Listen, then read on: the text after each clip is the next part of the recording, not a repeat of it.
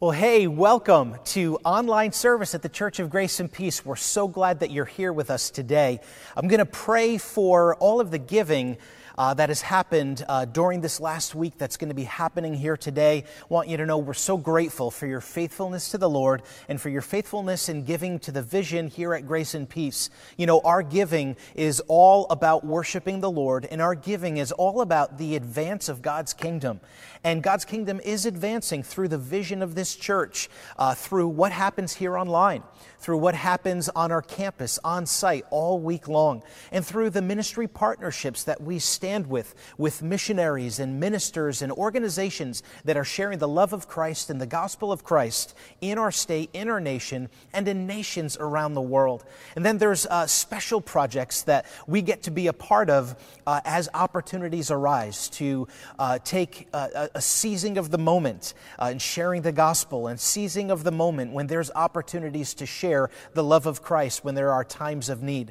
So whether it's partnering with Samaritan's Purse in helping folks that are struggling in high COVID areas, whether it's disaster relief from storms and hurricanes, or whether it's right in our backyard, being a part of vesting police officers here in Toms River. Our giving stretches in so many ways to share the love of Christ in our community. So let's pray now. Let's thank God for our giving. Let's pray that God brings lots of fruit through it, and let's pray God's blessing on the giver. And so, Father, here today, we continue to tell you that we are so grateful that we get to be your partners in the advance of your kingdom. And Lord, we pray that you would cause lasting fruit to come out of all that we have given, all that we're giving here today. And Lord, we thank you that the kingdom is advancing through every dollar and every cent. And Lord, we pray your blessing on the giver. Where there is lack, where there is need, we pray, God, that you would break through and bring your supply. All of this we pray in the mighty name of Jesus. Amen. Amen. Well, hey, before we get to the message here, I just want to get on your radar something exciting that's going to be coming here in the fall for our church family. Beginning in October, we're going to be doing a church-wide growth group campaign that's going to be connected in with our Sunday morning teaching series. And so the series beginning in October is going to be called Known by His Name. And it's going to be a study in the names of God. It's going to, out of that, be a study into God's character and God's nature. And in that, our small groups will all be working through the same study. There'll be a devotion guide, and there'll be small group discussion that will be able to happen out of what we talk about on our Sundays beginning in October, the very beginning of October. So keep an eye out for signups, keep an eye out for opportunity for involvement. There'll be live groups, there'll be Zoom groups, any way that serves you best to be involved. We really encourage you to be involved. So, all right, praise God for that. Well, we are today in a part 3 on our series of Thinking Like a Christian. And Pastor Ralph did such a great job getting us started with the first 2 weeks, talking primarily about worldview in our first message, and then talking about developing doctrine, our own personal doctrine, in the second message that came last week. Now here in part 3, I want to talk about being anchored in the truth. And so some of what I say will refresh a little bit on Pastor Ralph's messages, but I want to specifically zero in today on our understanding of truth and the importance of us being anchored to God's unchanging truth. You know, even those who claim to be born again are not necessarily grounded on the truths of the Bible, of the Word of God. George Barna, in one of his books, provides statistical analysis of religious belief in America. And in one chapter, he talks about, for instance, the devil, Satan, right? That many people believe in the church that he's not an actual living being, but that he's only a symbol of evil. And, the staggering amount of people that claim to be born again don't adhere to the fact that the Bible conveys that he's not a type and a symbol, but that he's real, that there's a real spiritual kingdom of darkness that's warring against God's kingdom. And that's just one example of many different of what we would call Christian pillars and Christian foundations that we're watching erode in the church. What we have through the centuries, through the millenniums, what we have understood to be Christian truth is being eroded. And in fact, the entire concept of truth is being walked away from. And so, we need to understand in this American nation that we live in, we have several centuries of a foundation of our nation having Judeo-Christian framework and Judeo-Christian foundations that the world lived and operated on, that our culture existed in. Even if somebody was backslidden, even if somebody didn't know Jesus as Lord, we had Judeo-Christian foundations that were the context of our world. And they operated as salt, and they operated as light, and they operated as guardrails, and as heralds that would shout out, there is a truth. Where we're living in a generation, particularly in these last 20 years, that has so moved away from those Judeo-Christian foundations, that we can look at, what it says in the Word of God in Judges chapter 17 in verse 6. It says, in those days there was no king in Israel. Listen what it says. Everyone did what was right in his own eyes. And we're watching truth erode in our nation, and we're watching a nation inside the church and outside the church where people are reasoning together to say, hey, I'll just do what's right in my own eyes. And so it's an alarming time for us in this nation. But you know what? We as God's people, if we are anchored in the Word of God and we are anchored in truth as God defines it and explains it, then we'll continue to be those that bear His image. We'll continue to be those that show the world what God is like. God living on the inside of us, Christ in us, right? The hope of glory.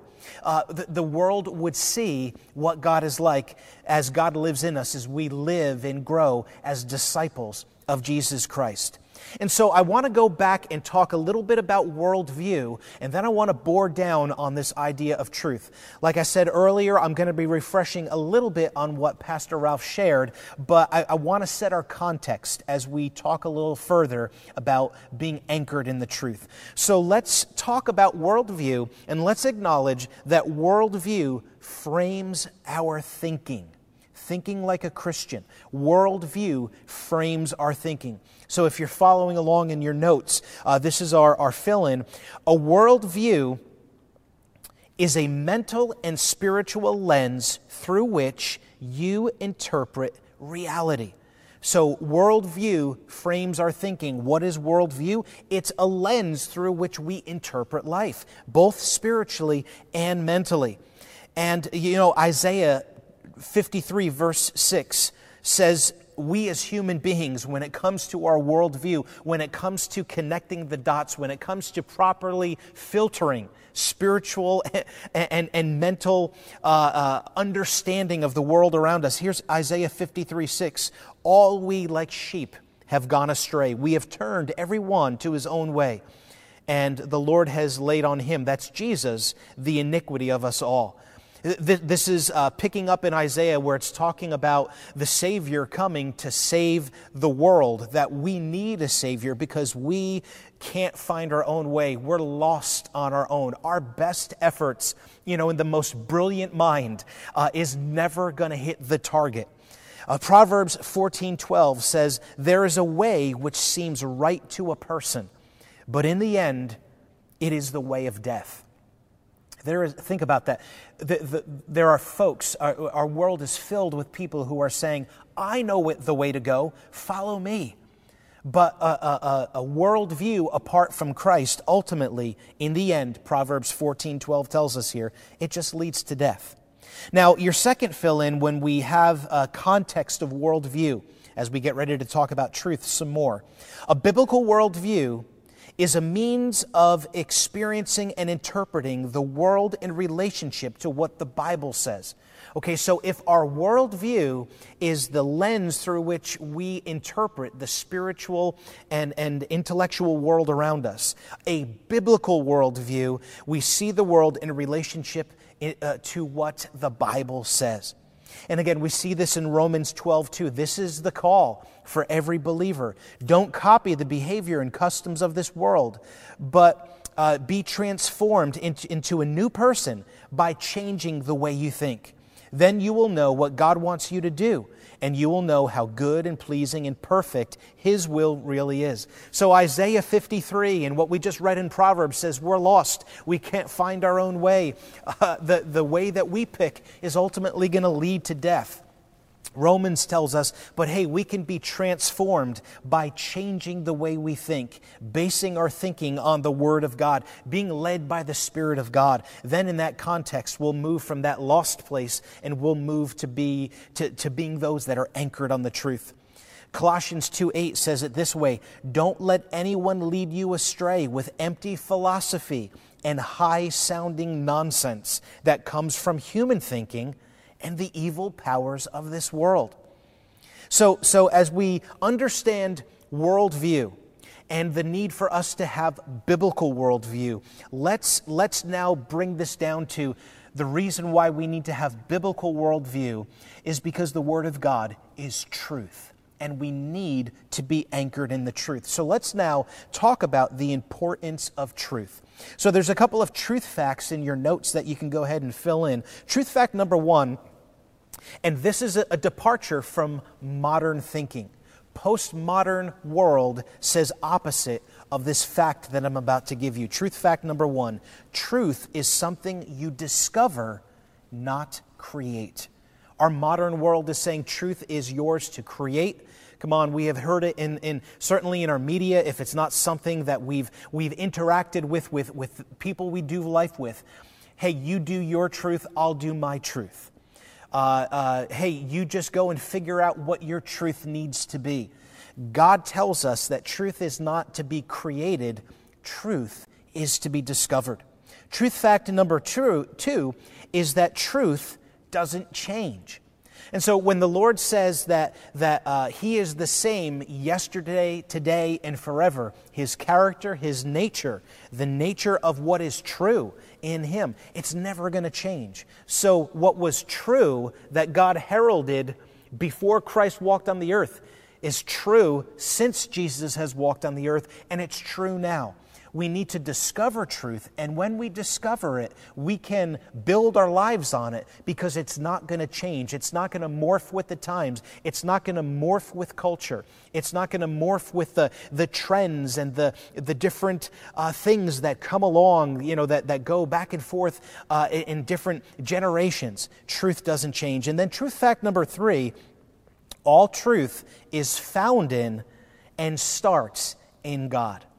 And God makes it clear, again, we looked at it in some of the verses that we opened up with here in this message. We can't discern truth on our own. We can't figure it out in our fallenness as human beings. But when we meet Christ, we are introduced to the one who is truth. And God has given us His Word as a testimony of the truth. So all truth is found in and starts in God. All right, so let's talk now. What does the Bible then say about truth that we want to glean? In light of these 3 facts that we just laid out. Well, let's look. Number 1, the Bible makes it clear, Jesus is the way and the truth and the life. John 14:6, Jesus answered, and He specifically says this, I am the way, the truth, and the life. No one comes to the Father except through me. And in John 8:31 and 32, says, to the Jews who had believed Him, Jesus said, if you hold to my teachings, you are really my disciples. Then you will know the truth, and the truth will set you free. So I want you to grasp, in this point, what this verse is saying. Jesus is saying that we have to hold on to His teaching. First of all, if we hold on to his teaching, then we are really his disciples. We are really living as a picture to the world of what it is to be a disciple of Christ. And as we hold on to his teaching, we're holding on to him, who is the truth. We're holding on to his teaching, that is truth, and that truth will set us free. In John 18:36, Jesus said, "My kingdom is not of this world. If it were, my servants would fight to prevent my arrest by the Jewish leaders. But no, my kingdom is from another place." So Jesus is saying here that he is the one who is King of kings and Lord of lords. This is one more reminder that he is the truth. All things are set in him. In this whole portion of Scripture, Jesus is talking to Pilate, and what Pilate says to Jesus as he's talking in this dialogue about truth, he says, well, what is truth?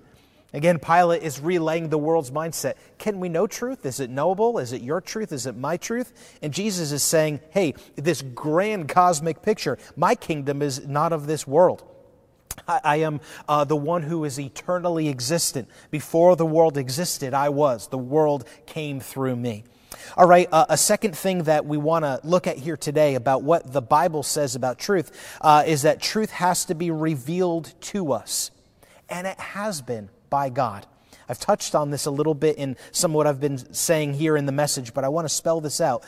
Truth has to be revealed to us. Otherwise, we'll do like what we read in Judges. We'll just do what's right in our own eyes. We might catch part of the truth. We might have a little bit of the truth. But the good news is that God has revealed the truth to us. Let's look at this in a couple of verses. Proverbs chapter 2, verses 2 through 8. It says, "Tune your ears to wisdom and concentrate on understanding. Cry out for insight and understanding." Notice the intentional, all-in, zealous pursuit that's being described here. "Search for them as you would lost money or hidden treasure. Then you will understand what it means to fear the Lord, and you'll gain knowledge of God. For the Lord grants wisdom. From his mouth come knowledge and understanding. He grants a treasure of good sense to the godly." So here it is. It's the Lord desiring to grant wisdom, to grant knowledge, to grant truth and understanding to us. But we have to be very intentional in the pursuit, right, in going after it. Proverbs 3, verses 5 through 7. "Trust in the Lord with all your heart. Do not depend on your own understanding."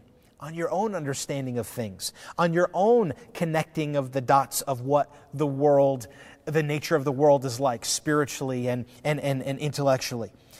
It goes on to say, "Seek his will," in verse 6 here, "in all you do, and he will show you which path to take.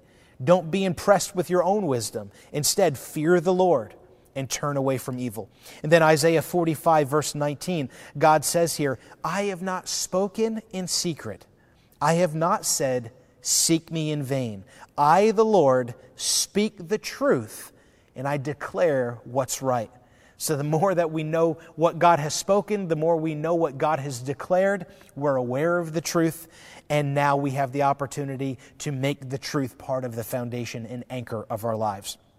All right, so as we start to come in for a landing here on this message, so we've talked a little bit about worldview and how that relates to our thinking and how that relates to truth. We've talked about some truth facts, and we've talked about specifically some key things that the Bible has said about truth for us to glean as believers. Let's talk now about, so what do we do with that? How do I ensure that I can then anchor myself into these truths?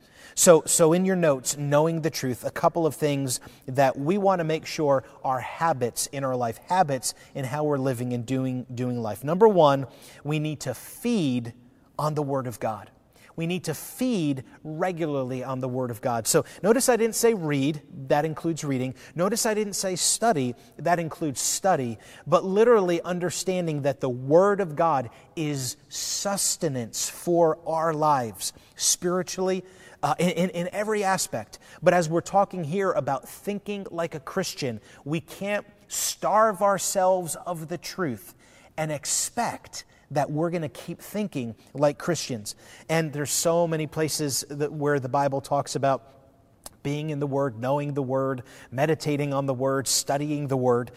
So all of that certainly is encapsulated in this point here. If we want to know the truth, this truth that God has revealed, this truth that is found and centered in Jesus, this truth that needs to be discovered, that's unchanging, well, we need to feed on God's Word. And then number two, more than just feeding on it, here's a big key. We need to be a doer of the Word of God.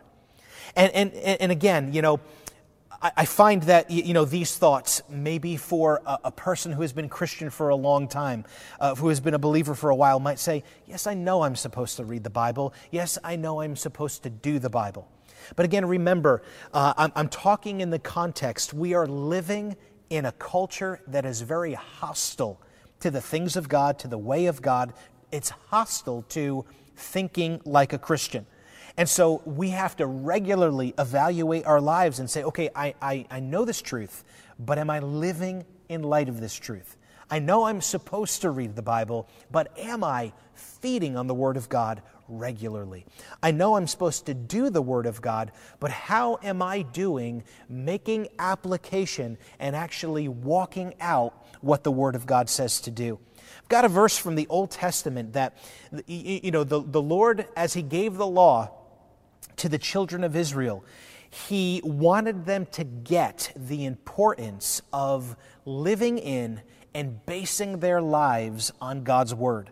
And look at what it says here in Deuteronomy 6, verses 2 to 9. And He said, "And you and your children and grandchildren must fear the Lord your God as long as you live. If you obey all His decrees and commands, you will enjoy a long life. Listen closely, Israel, and be careful to obey. Then all will go well with you, and you will have many children in the land flowing with milk and honey, just as the Lord, the God of your ancestors, promised you." Verse 4, "Listen, O Israel, the Lord is our God, the Lord alone. And you must love the Lord your God with all of your heart and all your soul and all your strength. And you must commit yourselves wholeheartedly to these commands that I am giving you today. Repeat them again and again to your children.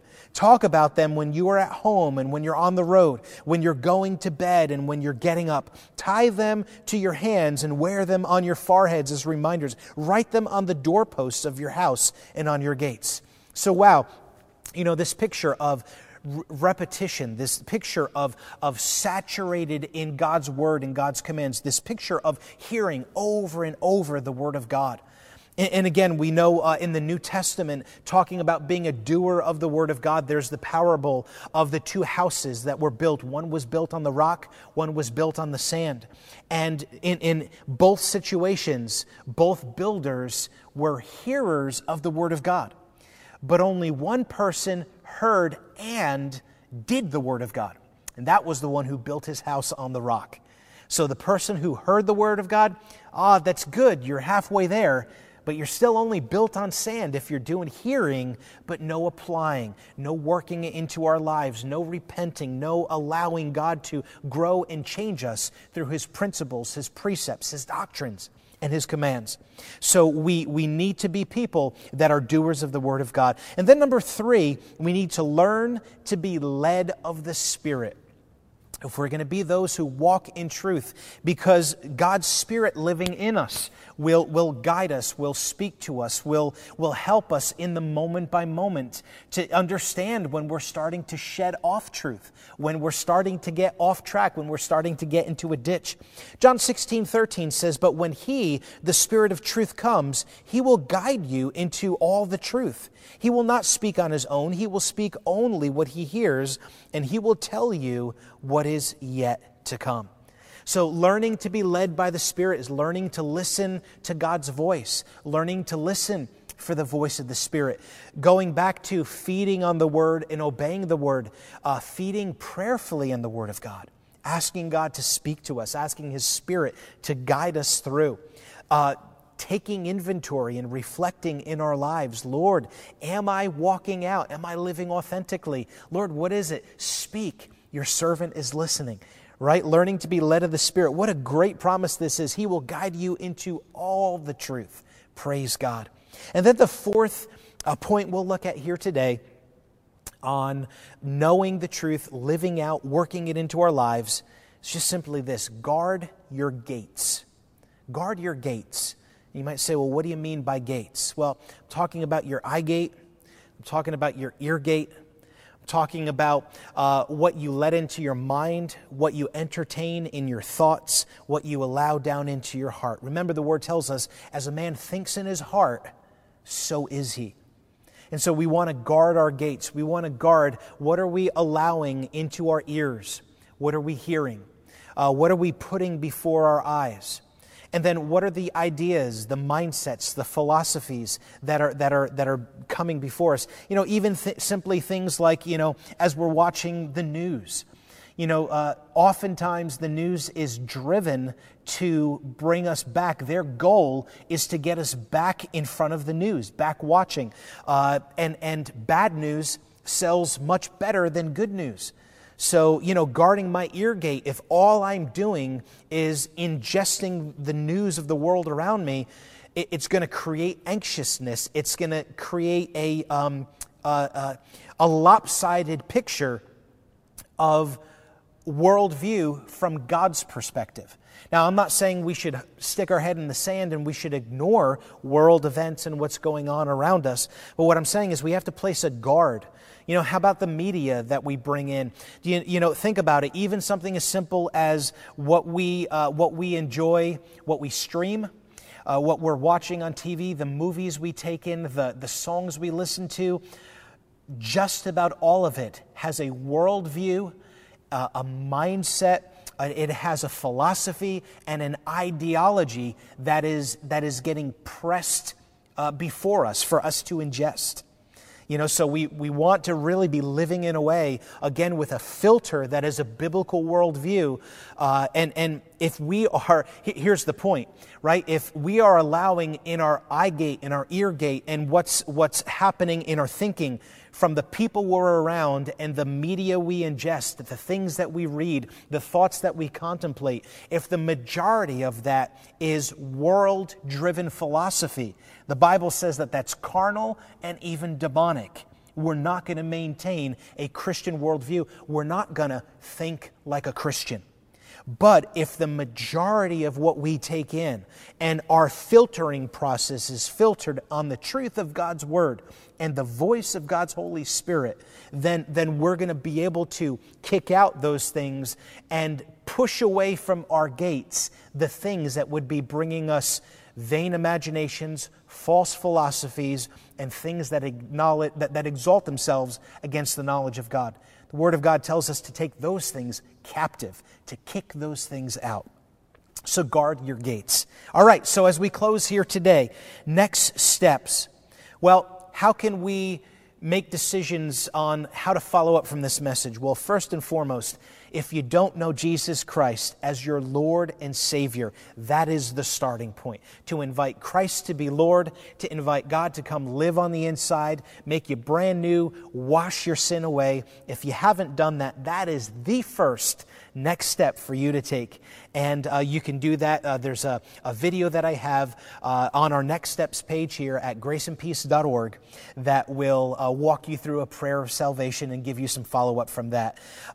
Begin a Bible reading plan and some kind of a devotion time. If you are not regularly ingesting the Word of God, I'm not talking about a little devotional with just one scripture and then you go on and 14 other hours of our day are ingesting the world's mindset. I'm talking about really beginning to develop, carve into our lives, feeding on the Word of God. Maybe that's a next step for you to step into. How about joining a small group? As I mentioned on the front end, in just a couple of weeks in October, we're going to have a wonderful small group opportunity where all of our discussion will be on the Word of God and knowing who God is, being known by His name.